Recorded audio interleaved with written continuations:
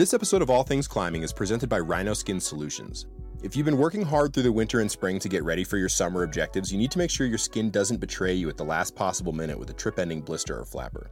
No matter what style of climbing you do, Rhino Skin makes the best products out there for what might be the most important aspect of climbing you've never thought about: keeping your skin healthy, pain-free, and in the right condition to cash in on all your hard work, beers skipped, and desserts uneaten. Generally, when I'm underperforming on a pitch and find myself hanging at the end of the rope, I feel all of a sudden both fatter and slipperier than when I left the ground.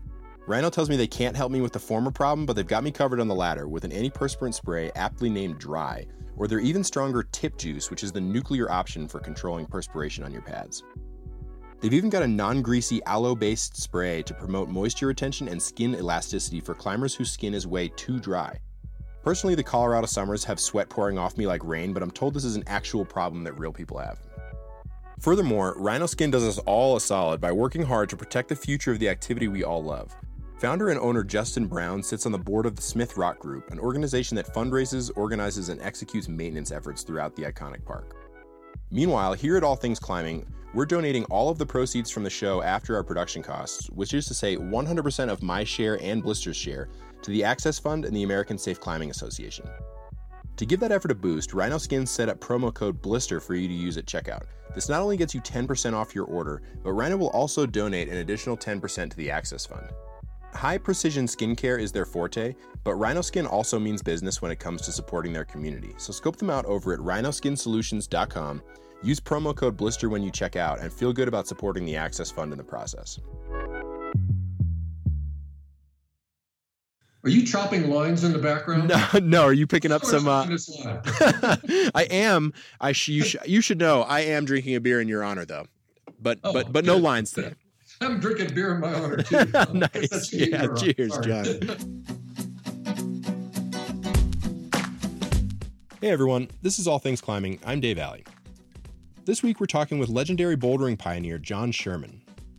In the years immediately following the free climbing revolution of the 1970s, John became widely known for his strengths as a climber, as well as for his sense of humor and willingness to heckle other climbers found to be in violation of the strict no hangdogging ethic of the day. The cutting-edge climbers of this era were turning their attention to free climbing rather than aid climbing, and improving ethical standards by insisting on clean, removable protection wherever possible. These are familiar notions to us today, and in many ways modern climbing has its roots in this era. There are, however, major differences both in style and equipment that divide the modern experience from the climbing world of the 1970s and 80s. After all, that was a world when routes were climbed ground up, ropes were only used to lower you back down if you fell, inspecting moves and rehearsing routes was forbidden, and bouldering pads hadn't yet been adopted. Despite being deeply ingrained in the climbing scene in the era of the Stone Masters, John's most enduring contributions have been in the world of bouldering. Over a long and relentless career, John has authored innumerable boulder problems across the country and logged early repeats of many of the most notorious problems of his day, including the iconic Midnight Lightning and John Gill's masterpiece The Thimble in South Dakota. He's also credited as a driving force in the development of Waco Tanks as a climbing zone and is the inventor of the V-scale to grade bouldering problems. More recently, John has made a name for himself as a wildlife photographer, having built an impressive portfolio from his home in northern Arizona. In the course of this work, he's become a passionate advocate for the critically endangered California condor. In previous episodes of the show, I've mentioned that I'm donating 100% of the show's proceeds to the Access Fund and the American Safe Climbing Association. In our conversation prior to the interview, John asked that the portion from this episode go to the Peregrine Fund to help protect the condors, which are threatened by habitat loss and severe lead poisoning from hunting ammunition left in carcasses that are eaten by the birds. I admire John's devotion to conservation as much as his contributions to climbing, and so for today's episode, Luke and I are donating not just the proceeds, but an additional $100 to the Peregrine Fund. If you're able to, I encourage you to donate as well. It's an extremely urgent and worthy cause.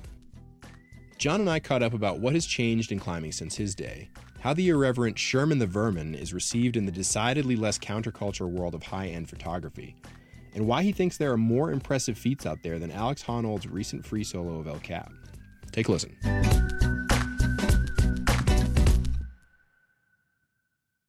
I don't know if you want to disagree with this, but I would guess that your legacy in terms of what you're most known for will be all the first ascents that you put up, including all the development you did at Waco, and then the V system. But beyond like the grading system and the boulder problems themselves, do you have a sense of like what your legacy or your impact on the sport is? Like, do you feel like you shaped the type of problem that people go out and seek out, or the way in which things are climbed? Well, when you talk about all this, I kind of think, well, maybe I'm known as that guy who developed Waco or whatever, but I think more people know me as that idiot on the rock drinking the beer with the flip-flops. Yes. Yes. I try not to worry about my legacy. Yeah, fair enough. It's just gonna have to take care of itself. We don't get to write it. Right. In general, goodness, look at the climbers who fall to their deaths. Yeah. And they have stunning careers up to that point, but most likely they're going to be known for how they screwed up that day they died. Mm-hmm. Is that fair? No.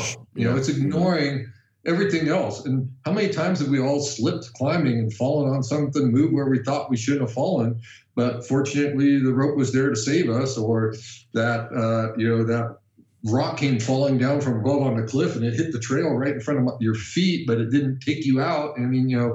This stuff happens a lot. Should you be known for the person who walked in the wrong place at the wrong time? Well, it happened. Yeah.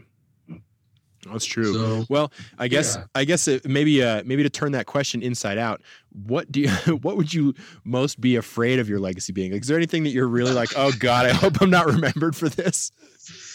Oh, right, being what it is the guy who sucked the soul out of the sport with a damn rating system that people spend their lives trying to collect these numbers, and they miss out on what's real in life. Yeah.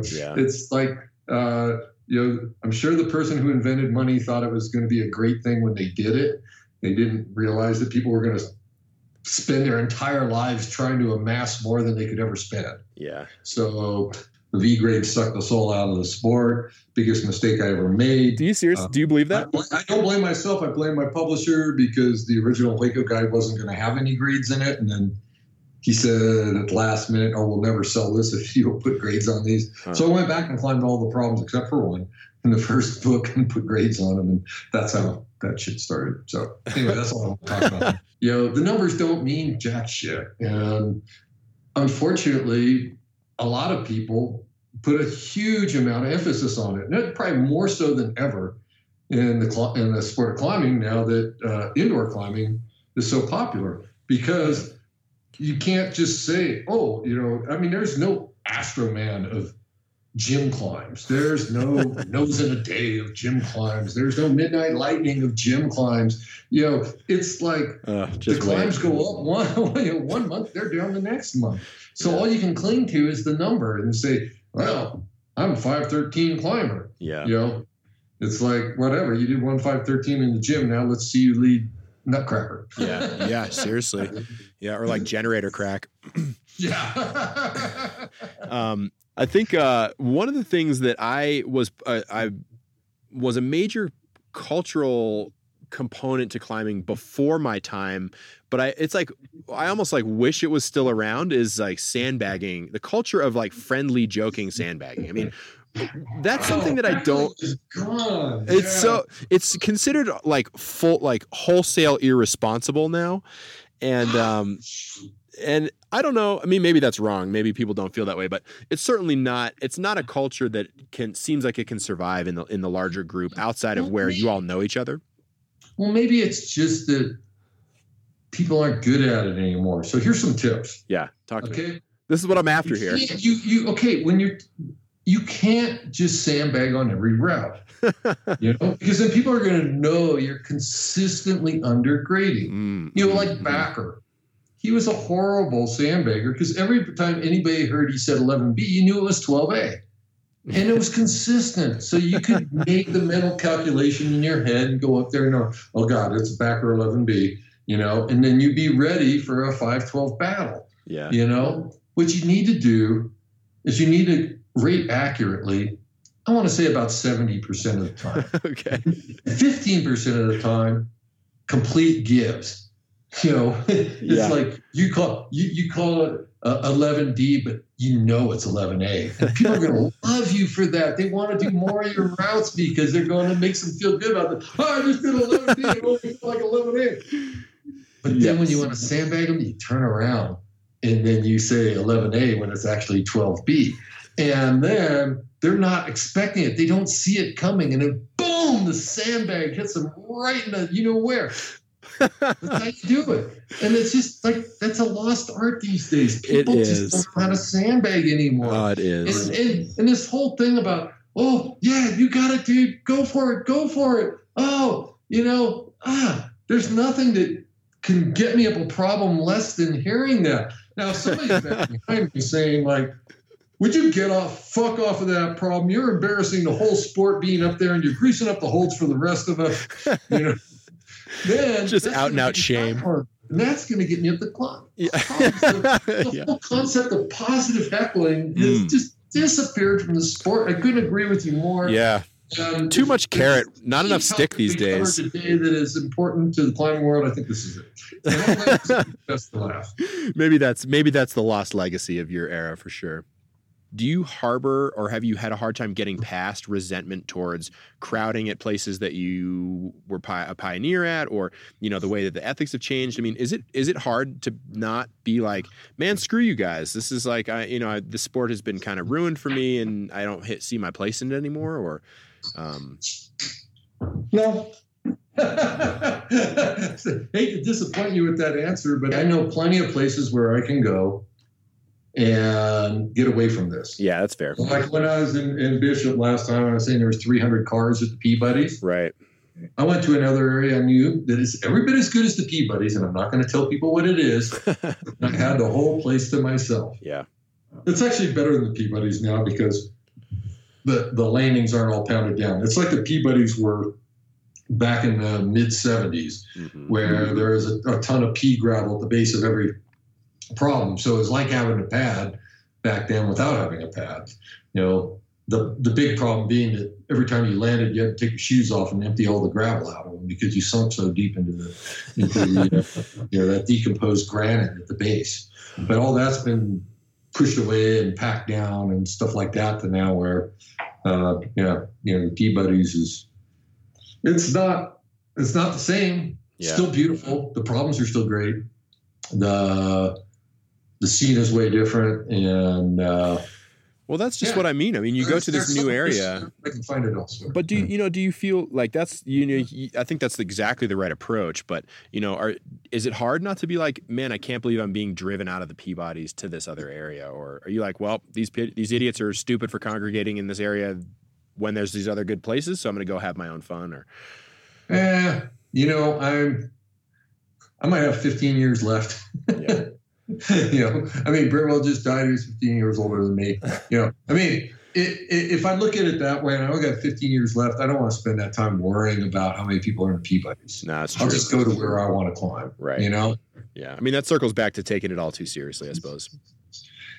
Yeah, like I say, if you really wanted to get me riled up, you should have interviewed me 25 minutes ago. Yeah, I would have given you what you wanted because I was pissed. No, I'm certainly not. I'm like almost the opposite of trying to get you riled up. I'm more admiring of your ability to take that perspective because I find it difficult. I mean, I think it's a natural thing for people to get into something, feel passionately about it, and then kind of without realizing it, want to just raise the drawbridge behind them, and they really resent the people who come in and are crowding. And it's that whole idea of like, well, everybody hates traffic, but guess what? You are traffic. If you're driving, you are a car on the road. And that's sort of the way it is with climbing. I guess it's a little bit hypocritical, I think, to go to a crowded crag and be like, I can't believe these people are here. The biggest problem that I think we have now in the sport is how many people are getting into it and how unprepared our land managers are. Yes. And the land just in general to absorb a lot of people who learn in the gym and then decide that they want to try climbing outside. When I started, there was no such thing as a climbing gym. We started outside, and many of us already had some, foundation of camping and backpacking or whatever. Maybe we were in the Boy Scouts or something, and maybe we got kicked out of Boy Scouts. But that's anyway. that outdoor ethic isn't there. Yeah. And that's a big problem because it causes access issues in the outdoor areas. And what we need more outdoor areas opening up and getting developed, not more getting closed. Mm-hmm. And that, I feel, is big growing pain I see occurring now. And that's part of a problem. And I think you even mentioned that in your email to me about, climbers being able to manage themselves, say, in the sport. And I feel that that boat sailed already. And fair enough. The climbing community is too large now to where, when I started, yes, we could manage ourselves because we all knew each other. And if somebody stepped out of line, say they were hangdogging on a trad climb in Yosemite, well, there'd be a bunch of us at the base screen, fucking hang dog, get down from there, get off that climb, let somebody who knows how to climb do it. You'd be all over the fucking case. And that kind of peer group pressure kept things in line in a very Royal Robin-esque kind of fashion, I guess you could say. Yeah. Like pre-social media, tar and feathered kind of thing. Yeah. And now, what are we going to do? Are we going to use social media to keep us in line? Well, that didn't work too well for the election, did it? It hasn't worked too well for much, to be honest. Yeah. So, you can, when I was going to school in Boulder, when I went to college, God, it was an incredible time in Boulder with so many, top climbers living there at the time. Mark Wilford, he was my roommate in my freshman year. Harrison Decker's there, Christian Griffith, Rob Slater, you name it, just, one after another. Skip Guerin, there's, this amazing amount of talent. Yeah. There, we all knew each other, and we all knew what each other was doing. And, if we felt, hey, maybe you should do that better, or I didn't like what you did, we let each other know. I think, what you were just getting at is something that I think about a ton. And that is, also really central to why we were motivated to start this podcast. But I feel as though what climbing risks or is risking losing is the medium for having the types of conversations that I think climbing used to not struggle with. Like you were saying before, you guys you had a way to hash this out. There were mechanisms to try to agree upon standards or ethics of practice. And I just don't know, do we have that anymore? There's the famous, fist fights in Yosemite, right. Chapman sucker punching backer and blah, blah, blah. But at least you were in the same place and you could throw some fists and have it all over with, as opposed to, people throwing metaphorical punches over the internet anonymously, not like they would when they're standing in front of somebody else who might just clock them back. Yeah, for sure. And that is why I feel like, we are losing that ability in the climbing world. You should be worried about it. I'm glad you're discussing these issues because, maybe some solution will come out of it. I wish I had the answer for you, but my answer is to punch them. Yeah. Well, to be fair, I think that's an effective answer. It's I think it is part of it that we, the internet is obviously a very special place, and we're not having our most high-minded dialogue on the internet, but it's more than that, right? And I think part of it is that as the sport grows, like there used to be a more cohesive culture, right? There was this irreverence to climbing, or which is, I guess take it or leave it and all this stuff. But for example, like outdoor management, stewardship, environmentalism, all of those things were really core to the climber identity. And as climbing becomes more of like the new CrossFit and it's just a gym exercise thing, which is fine. I have no problem. I should state I have no problem with that.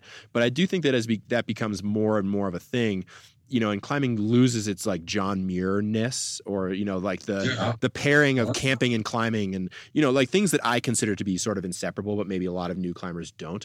I worry that something like it really core is going to be lost there. But well, stop worrying. It's already gone. Yeah. I mean, and That's true. It's like all of a sudden, we have people who already don't ever go outside. Yeah. And they make it in the pages of the climbing magazines, Yeah. And then, like I say, my greatest hope for the Olympics is that, hey, maybe it is a hit, and maybe people realize that if you climb outdoors, you reduce your chances of ever becoming an Olympic athlete. Therefore, if you want to aspire toward that end of the sport, you need to stay indoors. Yeah, just hanging a hangboard. And besides, for the people out there listening who have never climbed outside before, let me tell you how bad it sucks. I mean, there's mosquitoes everywhere, and the bites hurt. They really itch like hell, and they carry disease. It's diseases you don't want to get from a mosquito. Maybe from a hooker somewhere, but not a mosquito. Right. And sunburn. I mean, that's there. Loose rock. You have to hike to the climbs with a backpack on and all your gear in it. It sucks. It's true. Yeah, pretty brutal. And climbing gyms with air conditioning and some of them got bad music, but that's a forgivable sin. Bring your iPod, you can fix that. Yeah, exactly. So I have just I guess like one last question about what we were talking about before I want to get into some of the photography stuff that you do. But one of the things that I was wondering is, when you look at the state of the sport, you seem to be fairly in a place of peace about how a lot of these ships have sailed. But do you look around and see something that was prominent in your day in terms of like a practice or an ethic that you really wish had become canon, but maybe we've lost along the way?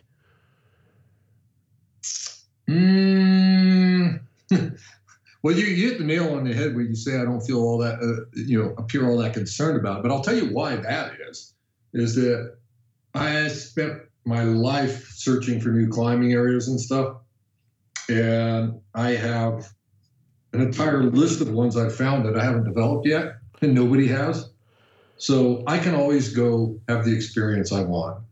If we had this conversation 20 years ago, it would have been a different me talking. I would have been up in arms about how everything was going to hell in a handbasket. But that was several generations of climbing ago, okay? There was kind of the golden age of Yosemite age, the Chenards and Robbins and whatnot, and they were followed up by Bridwell, rest in peace, Jim. Mm-hmm. And closely following Bridwell were the Stonemasters, and now the Stonemasters all, and I've climbed with a lot of them. And they're a couple of years older than me, but 5 at most, sort of thing. So I'm kind of coming on the tail of that generation. But when trad climbing was at its peak, hard free climbing in traditional style, and when I say traditional style, I don't mean you wrap down from above and pre-place clean gear. No, I mean you start from the ground, you climb up with the entire rack of gear on your shoulder, and you place it as you go, you clip it, and if you fall, you lower. So that was a glorious time. A lot of us agreed upon that and stuff. And then on the heels of that came the sport climbers. And yes, the sky was falling then. The Christian Griffiths of the world just wanted to strangle them, They were, just pissing on everything we believed and whatnot. But then, we felt that they were cheating. Well, then the generation after them comes along and does something that they think is cheating. And then when you see them get all pissed off because people don't sport climb like they used to, then all of a sudden you're free. So there's this one generation gap that occurs where, yes, if you were not the current generation, just the one behind it, you're probably pissed off that the current generation isn't playing by your rules, saying they're better than you, but if they were playing by your rules, they wouldn't be any better.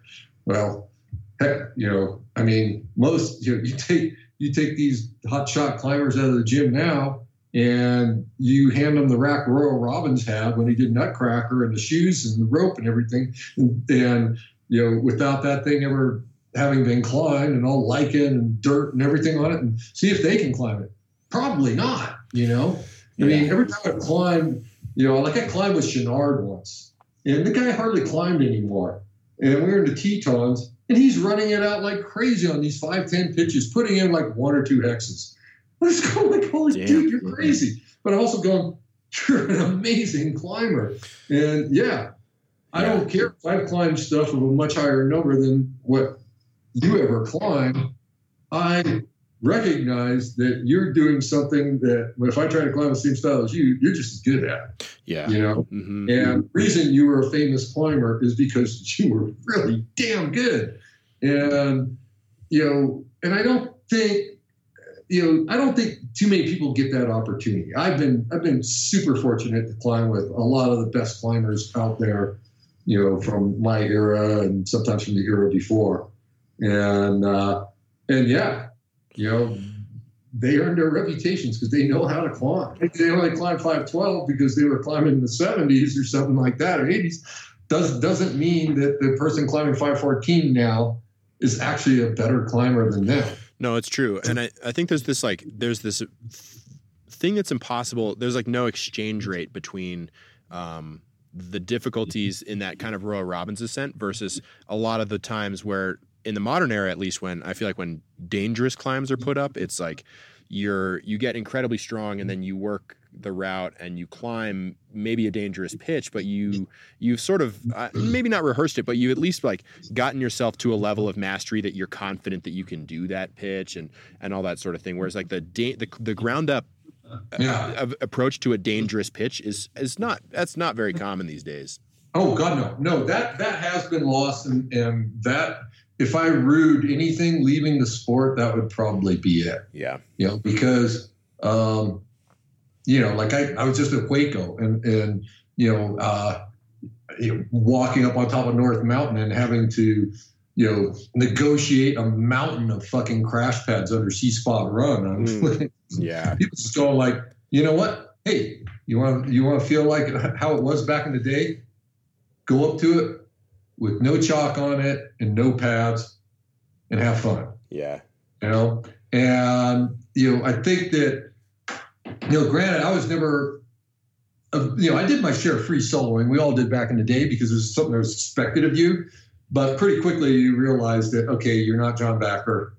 Mm-hmm. You're not Peter Croft or Derek Kersey, so you start dialing it back a bit. But that's something that I don't see being done now, is taking everything you've learned through a lifetime of climbing or however long your career is, and finding a climb that you've never done before, never tried before, never watched anybody do before, and you start up on it, no rope, no nothing, with the knowledge that if you fall, you will end up in the hospital or dead. You will never climb again. And putting all your climbing skills to the test in that manner. And I feel that is disappearing. Because even as remarkable as Alex Honnold soloing El Cap, and hats off to him, man, that's freaking remarkable. Right. But, he worked the hell out of that before he did.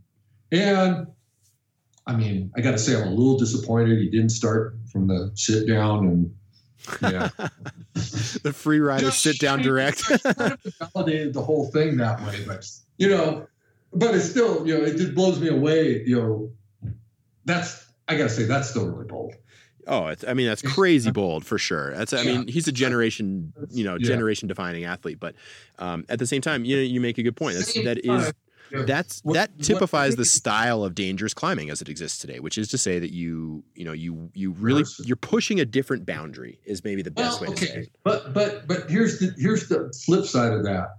And this is where, I made fun of Alex on story. Sit down. No, but in reality, I am more impressed by what he's done, say, in Patagonia, where he has minimal experience, and he does the Fitzroy Traverse with Tommy Caldwell and stuff, and they're going out there a lot of times on terrain they've never been on before, with a minimum of gear, a maximum of commitment. That is incredible, and I'm glad to see that they're doing that, because that is the link from this generation to the generations before, and I hope we never lose that, and I hope that there's more of that going on less, Yeah. I mean, the whole Dawn Wall thing, that was a 7-year sport climbing project, and the free rider solo, that was, a media extravaganza, worked to death, impressive as hell. But at the same time, I feel that the bigger challenges that are out there where you go into the unknown, but trusting in your skill is going to be where it's at. Yeah. And maybe that's just me, in sour grapes because of the way I highballed back in the day, because I didn't have pads and I was doing first ascents highball and I wasn't inspecting them. It was like, I wasn't risking my life, but I was risking breaking my legs and going to the hospital a lot of times. And that's not how people highball anymore. They call it highballing, but I'm going, no, it's not highballing. If it's highballing, if you fall, you should not be able to climb for the rest of the season. At least 6 weeks or whatever. You should at least be on crutches for a few weeks if you fall highballing. That's how it was back in the day. That was the definition of a highball. Yeah. If you fell and you could get back up and try it again that day, you're not highballing. Yeah. You can't be like getting good gear in and calling it A5 when you're at the top of the pitch. Almost by definition, it's just not. That's just not the way it is. Yeah. Well, I think the Fitzroy thing you make, that's a great point, right? Like that sort of ethic of commitment and minimalism and style I think that is very alive in the world of alpinism. So that's an aside. I guess I was thinking about rock climbing when I was making my earlier comments, but alpinists, there are a lot of very cutting edge alpinists, even by the standard you were describing. And the alpine conditions change all the time. Yeah. So you get thrown curveballs all the time, and you have to respond to it. And today's alpinists doing amazing stuff. But in the world of rock climbing, where you were taking the example of head pointing, where people are finally taking, they rehearse something, they take the rope away and add that bit of risk to it. Mm-hmm. Well, that's adding a bit of risk, but not as much risk as you would if you went there. It's not the test of you and your skills against the unknown. Yeah. It's the test of you and your skills against the very well known. And there's a big difference. Yeah, it's a different challenge. It's impressive, like you said, and it's challenging, but I think it is substantively different. Well, the problem is the media doesn't want to make a distinction. Yeah. And that's been a problem with a lot of things in climbing. It's like, okay, trad climbing pretty much got killed by the media because at first they were starting to give credit, free climb, if somebody freed a pitch, but they hang dog on it and they said that they freed it, the magazine said, well, this sounds good. It'll sell issues. We're going to print that story. Whereas everybody else is going, they didn't free it. They were hanging on the rope, working the moves out. Because the definition of free climbing was if you fell, the rope was only there to keep you from dying and lower you back to the ground so you could try it again. Mm-hmm. And then when people changed that definition, instead of the media changing their definition or terminology, shall we say, okay, free climbing is when you do it and the rope's just there to catch you if you fall. Mm-hmm. Hang dogging, or they could come up with a nicer sounding name for it, the first sport climb ascent. You could have the first free ascent and the first sport climb ascent. But all of a sudden, the first sport climb ascent becomes the first free ascent. So it's easier to do the first free ascent if you're hang dogging, and that takes away from the person who wants to do it in ground up style. Mm-hmm. And, and if they just said they're doing something different and that it's apples and oranges, not apples and apples, then there's no problem. If it was apples and apples, you could compare yourself with Royal Robbins. You wear the same gear, the same non-sticky rubber boots, stiff-soled, things that don't bend at all, with big lug soles and a rack of pitons or maybe just the earliest hexes and stuff because you didn't have cams, Yeah. You do that, It's like first time I did the nose, we had 4 cams between us. Oh, man. Well, so one thing that I was actually really curious to hear you talk about is the photography that you spent a lot of time on in the last few years. Is that something that you were into when you were a climber, or is it something that you've adopted later in life? The photography was always there. I took, lots of photos and wrote articles for the climbing magazines. The most photography I did was climbing based. And after a while, it became it felt like, oh, if I have my camera with me, I'm working. And I didn't want that feeling all the time. So I started leaving the camera behind, and, I drifted in and out of it. Never, made more than part-time cash out of photography. And, but then, be about 8 years ago, I met Don Kish, who is an outstanding photographer and a talented climber here in Flagstaff through a mutual bouldering friend of ours. And, about a year later, we started dating, and now I'm living with her. Right on. And talk about winning the dirtbag lottery. Yeah, I've been living in a van since 1985, and then I meet this beautiful, talented, athletic gal who has a house. That might be nothing short of a miracle. I'm not a good photographer or a knowledgeable one myself, but I know enough to know how much I don't know, and it seems to bear at least a passing resemblance to climbing in the way that there's just a lifetime to learn. Like, you're never going to know it all. And, exactly. But in climbing, especially when you're my age, which I hate to reveal, but it's 58. Oh, fuck me. Never thought I'd get here. But, it's okay. The microphone loses 10 years, Okay. You can't see the grade through that. Yeah, exactly. But I can always get better. What are you drinking? This is a Coors Heavy. Coors Heavy. I live in Golden, Well, go down to Golden Brewery and get some of their stout. It's pretty good. It's really good. For that. No, it's really, really good. Where were we? Photography. I think we were talking about the complexities of both photography and climbing being good for like a lifetime of study. Oh, yeah, exactly. Okay, so when it comes to a lifetime in photography versus lifetime in climbing, at my age in climbing, I can only look forward to getting weaker. Yeah. It's pretty much just a physiological fact. You just can't compete, with the younger people at that age. Now, climbing, fortunately, experience counts for a fair bit, but yeah, there's no way I can compete with these 20-year-olds.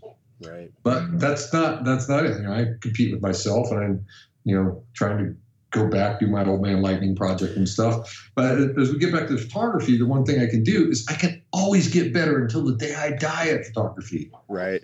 It's just a brilliant thing about that. But then the other thing that I found that was very interesting, and particularly because I do a lot of wildlife, but I especially like photographing birds. And I think the reason is because birds are like boulders to some extent. In boulders, at least when I started climbing, boulders were very underappreciated. They're everywhere. You go in Yosemite Valley and you just you look and there's boulders strewn all over the place. And then you look up at El Cap and go, oh my God, that must be amazing to climb that. And you don't realize that, there's 100 times more people who have climbed El Cap than have climbed Midnight Lightning. And Midnight Lightning's right in the middle of the climbers camp, but it's just on this little boulder. Yeah. So it's, birds are like that. People see these grand landscape photos, Ansel Adams style photos and stuff. And then you see a bird photo. Well, I see birds all the day. Every day I see birds. What's the big deal about getting a photo of them?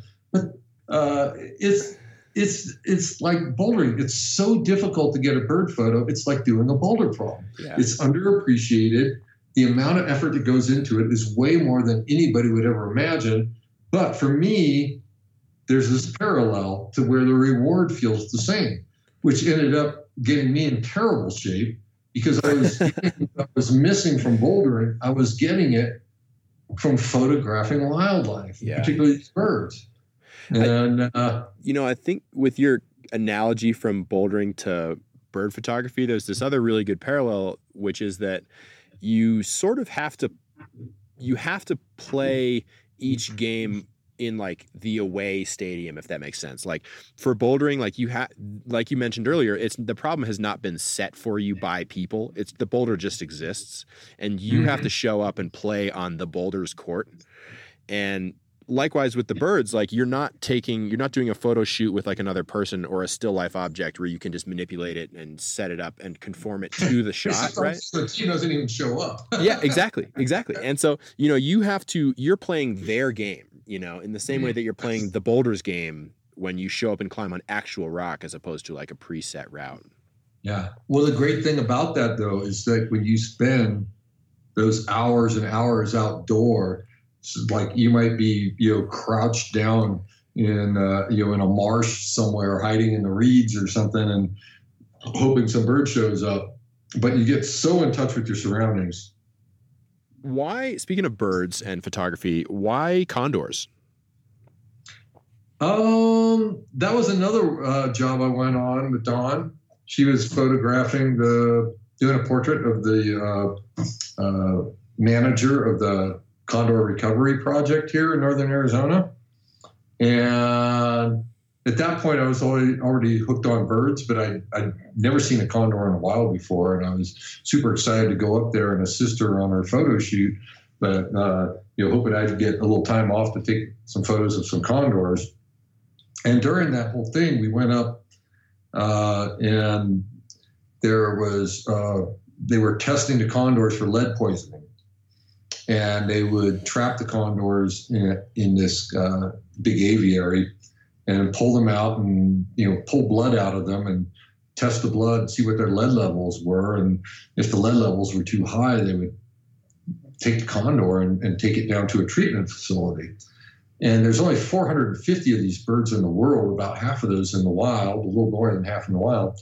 And so if we lose a single one of those, and not all of them are of breeding age, but you lose a single one of them of breeding age, you're losing more than 1% of the genetic diversity of the species as a whole. It's a big deal.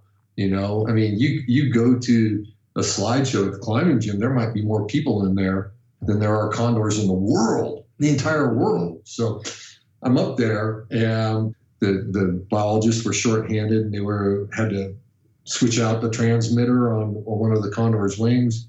And so I got to hold this condor while they did that. And it was so unbelievably warm. Man. And, much warmer than a dog in your lap. Was it a scary experience? Oh, yeah. The strength of its heartbeat was amazing. And at that point, it was all over. I had to do everything I could to save these birds. Yeah. It just touched me. I'm just going like, oh my God, I've got this. That connection was something else. And then the interesting thing about the condors is because there's so few of them, and so I've made it a goal to try and photograph every member of the population in Arizona and Utah. Well, that's awesome. And, of which, when I made that my goal, there was between about 72, 75. You don't know which ones are alive and some are missing, feared dead. But how do you tell the difference between them? They all have tags on them. Okay. Because a lot of them are bred in captivity, so they'll have a tag before they're released. Gotcha. The ones that are born in the wild eventually come in and get captured to be tested for lead poisoning. And at that point, they'll put a tag on them. Yeah. But then it got me to realize, and this was a real revelation for me, and hopefully for the listeners, is, when you're out there and you're spending this time and you're trying to meet all the ones in this population, you pay a lot of attention to the wing tags. And then after a while, some of them, you don't even need to look at the tag. You know who it is by how they act. One of them, his wings are, a little more bent than this other one's. Oh, this one, when it gets to the carcass, it's going to shove the other ones off, on and on. Yeah. And you start to appreciate them as individuals, just like you would your dog or cat. Everybody thinks, oh, well, my dog's different than the neighbor's dog. Of course, my dog's better. Right. Or, we readily attribute individual personalities to our pets. Yes. But you go outside and you see a raven, it's a raven and another raven and another raven. You don't think of them as individuals at all. And it taught me that no, every animal out there is an individual. Because I look at condors, you can't tell a male from a female. You can tell an adult from a juvenile, but other than that, you can't tell them apart. You wouldn't be able to tell them apart unless they had the wing tags. Until you spend enough time seeing one with a wing tag and knowing that, oh, of course that's 722 wing banging on the bridge when it's too old to be doing that, because 722s is maybe a little touched, and on and on. And, and then it gets really emotional when one of them dies, because that bird, you hung out with it. Yeah, it's, there's a real, and that's true. So, so far beyond even just birds, right? That the layer, the texture that you get from that familiarity, right? I remember when, I guess to make a climbing analogy, the first time somebody brought me to Indian Creek as like a, beginner-ish climber, I remember driving around down the one road that goes through the canyon, and he was like, this is this wall, this is Scarface, this is Catwall, blah, blah, blah. And I remember thinking, how in God's name are you able to tell these walls apart? They all look exactly the same, And, now that I've been there however many times, it's like, I am that person, right? I do that to people who have never been there. And I'm sure they're sitting in the passenger seat like, who the fuck is this loser? But yeah, I imagine it's exactly the same way with the birds, it's like, it's a vantage point that not many people really get. Like, you have to earn that, Yeah, but I think it's more important that we recognize individuality in animals than in climbs. Yes, agreed. Because our impacts on the planet and stuff directly impact them. Hey, if the planet, increases temperature by a bunch, supercrack's still going to be there. Yes. Maybe less people are going to climb it because it's greasier, but it's not going anywhere. But a lot of the species around the base and on top of the cliff and all throughout, that part of Utah and Bears Ears, or what was Bears Ears, they're going to be, negatively affected. Yeah. And like I say, the more time I spend with wildlife, the less time I want to spend with humans, because I look at humans as like the lowest life form on the earth, perhaps. We are ones that are, our greed exceeds that of any other species. And because it does, we are, we can't even control our own greed to save ourselves. And greed is that flaw put into humanity that's going to be the end of our species.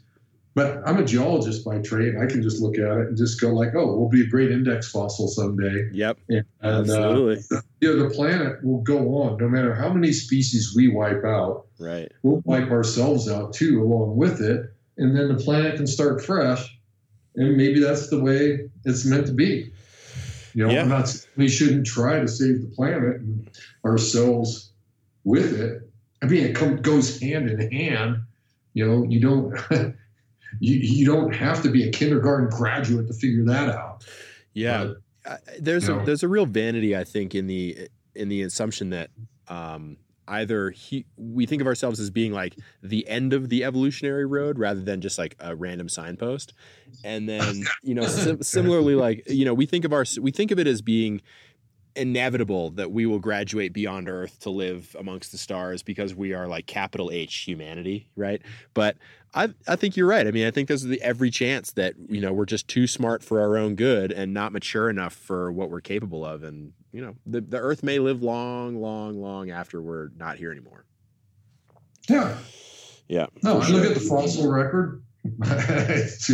We'll be there. Yep. It's true. It's true, for better or worse. Yeah. The sharks will still be around and we'll be gone. So the cockroaches, with the photography world, you're obviously that's a world that you participate in. You have a website with your portfolio up, and and that kind of thing. I was really, my familiarity or my knowledge of your work has really been as a climber, and I am so curious if you are received the same way in the photography world, which I imagine maybe incorrectly to be like much drier and less irreverent than climbing. I mean, are you Verm? I try to put a reverence into it. Right. Oh, I'm sure you do. But I don't think many people do, and I think a lot of people take it quite seriously. Yes. And once again, we're just we're just climbing a boulder, or we're just making a picture. I mean, come on. Yeah. But then again, I can say that there's pictures out there that have done a lot more to change how we view the world than any boulder problem ever has. Mm-hmm. Dorothea Lange's Migrant Mother, the Dust Bowl is horrible, what's going on, or Margaret Burke White, prisoners at Buchenwald, yes, the Holocaust is real.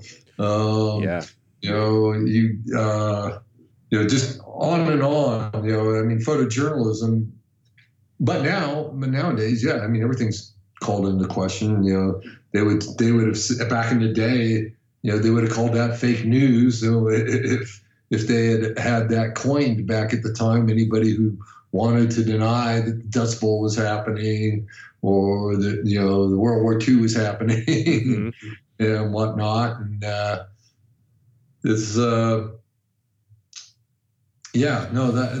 photography. I guess I feel it's losing its power because of the changes and the internet and everybody being a photographer and Photoshop and stuff like that now. And of course, because Photoshop, you can't trust what you see. And it was at one time called the unimpeachable witness, but I haven't heard that term used for a long time. No, totally. Unreliable witness, maybe at this point. Are you? I guess more narrowly, do you have like the same avatar and persona in the photography world? Like, do the other photographers think of you as like the Sherman the Vermin type person that we climbers know you as, or are you more staid in that world? There's crossover there, and that there's climbers who are photographers and photographers who are climbers and stuff like that. So some people know me as both. Yeah, sure. But no, I am. I have not. Touched the photography world like I did the climbing world. I mean, I have not developed, I have not put like Quaco tanks on the map in the photography world. Right. Totally. Being in the right place at the right time down in West Texas back in the day with this incredible boulder field at my disposal, and,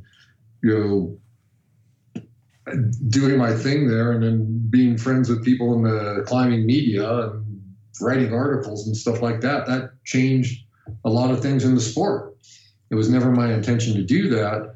And maybe that's why I did do that. I don't know. Whereas in photography, I would love to change things. I would love to change how people feel about condors and endangered species. I mean, especially condors, because goodness, National Geographic just called vultures ugly and disgusting in their Year of the Bird beginning thing. The beginning essay to a whole year worth of celebrating birds, and they pick out vultures as being ugly and disgusting. And then the rest of the magazine talks about humans running billion-dollar drug cartels and people being raped to death and mass murders and Las Vegas shooting sprees and on and on and on. I'm going, who's ugly and disgusting here? Is it the condor that cleans up after our mess? Yeah. Or is it us?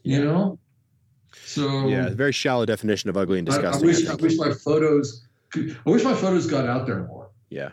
Nobody's calling me up from a photo website asking to interview me now. You will. Fair enough. Yeah, totally. Because I'm a notorious climber, because, and frankly, I'm a far better climber than I am a photographer. Yeah. Although, to be fair, I'm a photographer too, but as far as being a successful photographer, being good and being successful are two different things in photography. Yes. And they are in climbing too. I agree. I totally agree. There are some incredibly talented self-promoters in climbing who aren't that good climbers, but they get a lot of press because they're great at blowing their own horn, just as there are in photography. Sure. And there's a lot of undiscovered talent in the climbing world and in the photo world that they're just not good at self-promotion. And, I ran into the right people at the right time. I had friends who lived in Aspen when Climbing Magazine was based out of there. And, I met Michael Kennedy, and my break into climbing journalism was there was a new guidebook, Waco Takes Out. Nobody on the staff had ever been down there, but they knew I had. They handed it to me to do a review of. And I did 2 versions. One that was really straight. This book has 78 pages and 200 climbs in it. And like very documentarian review. East to west or whatever, left to right across the crags. I don't know. It was like the rest of their reviews. I wrote one like they liked it, and then I wrote one like I liked it. That ended with saying, "Hey, everybody buy this book so that the author can get that surgery he so desperately needs," which is Mike Head. He's got a intense dimple in his chin. I thought he needed the butthole removed from his chin. It's like, but I just yucked it up with my other one, and Kennedy loved the one where I was having fun with it. And then after that, I had my break. Mm-hmm. One thing fell into place after another. It was like, okay, we like this guy's sense of humor. What do you want to write about next? Yeah. And it went from there. Yeah. Yeah. And that hasn't happened for me in photography yet. I mean, I write for Photography Life, a few times a year, just, kind of reviewing gear, but, trying to have fun with it and stuff like that. And here in Arizona, I'm super proud to be featured in Arizona Highways, which is a magazine that, I knew as a kid, back in high school, I knew what Arizona Highways was. It was like one of the top places for a photographer to be seen if they were a landscape photographer, and I wanted to be like, like I said, like an Ansel Adams or something like that when I was a kid. This famous landscape photographer. Now I'm more drawn toward the wildlife. It's kind of more my temperament that, that's what I like. I still like shooting landscapes, but I found that I've sold a lot of wildlife photos to Arizona Highways. I've never sold them a landscape photo. Damn it! Yeah. Nice. I still haven't achieved my goal from the 70s. No. Someday, Jeff Kidda, are you listening? Look at my landscapes. Yes, exactly. They don't suck anymore. Exactly. Although I think by switching to wildlife, you might have just moved the goalposts on yourself a little bit there. But to your point about being recognized as a climber more than a photographer, I mean, for what it is worth, the reason that I wanted to reach out to you so soon in this string of episodes is because of your photography, actually, and more specifically because of your the naturalist and preservationist bent to your photography with condors. I think that's something that's the people who I admire the most in climbing are interesting beyond their climbs, and they're passionate about things that they give back to the sport, but also just to the world more largely. I think that's something that's always been one of the prouder traditions of the sport, preservation, and we should treat nature with respect, and da da da da. And I think you have doubled down on that more so than most people by focusing on a photographic project that really has that that intended outcome. So consider this your photo recognition. Well, I'd say about that if I can use my climbing celebrity and leverage that to get my conservation message through, then I want to do that. Yeah, see, exactly. And I think that more than all your first ascents and the V-grade system and stuff like that, I think that is what makes you a great climber rather than, anything that you actually climbed. Because, like I say, I've made a pathetic amount of money off of climbing through, the 45 years I've been doing it or whatever it's been now. Mm-hmm. I'm sure, Alec, with Adam Ondra, I'm sure he wins more in one weekend than I've made in my entire career. Sure. Yeah. So, but if people, watch my Old Man Lightning film that we're working on now, because, they are interested in climbing or interested in Midnight Lightning or fans of my writing or something like that, if they go ahead and watch that and then they get exposed to the conservation message in that, and I'm not trying to turn people off of the film. It's funny, the conservation message. Yeah. Not as funny as the adult diaper ad, but anyways. But the oldmanlightning.com, you can find a teaser there. Yeah, I have been like very anxious to ask you about that, but I will say for anybody listening, the trailer for this movie looks fucking ridiculous. I mean, it looks amazing. Why is that? So you mentioned that you're sort of on the sidelines at the moment. Is that an active project? Like, is that movie still coming forward? Oh, absolutely. Nice. Absolutely. Yeah. No, I just rode about 24 miles on a stationary bike today. I'm 12 weeks out of surgery to reattach my subscapularis. I was in PT yesterday, and I'll be in PT tomorrow. I'm actually at that's nothing compared to what it'll be in a couple of months when they okay me to work out 3 or 4 hours a day, 6 days a week, or whatever I was doing before to get strong enough that I could tear my subscapularis off. Yeah, fair enough. On the Lightning. And so anyway, that project is alive and well. Good. It's taken us longer than we thought. No, they all do. You get to be my age, and your tendons are no longer those nice pliable licorice whips. They turn into candy canes and they explode when you put the wrong stress on them.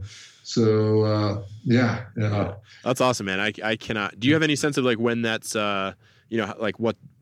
I guess how much more runway there is for that project, or like I don't want to make any promises because we don't know what's going to happen, and I can't make any guarantees how my body is going to hold up any more than I can say this bird is going to be on this ledge at this time. Fair enough. Flawed question, I suppose. But in an ideal world, I would be able to get back on the problem this winter sometime. Oh, that's great, man. Now, 2 winters ago, it rained for 4.5 months or so. Yeah. And that problem was wet the entire time. Icicles hanging off the lip, snow pouring up at the base, and you couldn't even get on it. And maybe I would have done it back then if I had had a window and all of that weather, but who knows? It is what it is, and it makes, a more intriguing story. How long will I persevere trying to do something I said I would do? Because I'm not one who likes to quit. When I say I want to do something, I want to do it, and I don't want to quit until I do it. But, when you see the years of your life ticking by and you realize you just spent 10% of your remaining life expectancy trying to do something you've already done, sometimes you start questioning your sanity. Yeah, that's fair. Right. There's even more of my remaining life expectancy trying to get back there. Yeah. But I keep telling myself, well, even if I don't do it, if it helps out the cause to get people to look further into condors or their own favorite endangered species, or think outside of climbing for a little bit as to what else is important to them in the world, and that'll be a good thing. Well, what would you say to, because I think that, conservation broadly is something that a lot of climbers would agree with, but, what would you say to climbers who actually do care about this issue or newly care about this issue, but may want to move the needle in a meaningful way? Like, where would you direct people to go? About condors? Yeah. About condors, I would say go get your checkbook out and write a check to the Condor Recovery Fund and send it to the Peregrine Fund. Or when you make your donation that you want it to go to the condors. Gotcha. Yeah. Well, look, thanks again for taking the time, man. I can't thank you enough. This has been great. Okay. All right. Thanks, John. Cool, man. It was a pleasure. Thanks for listening. Make sure to subscribe to catch next week's episode as soon as it's out. And if you like the show and you want to help us out, just find us on iTunes and give us a rating. Have an awesome week.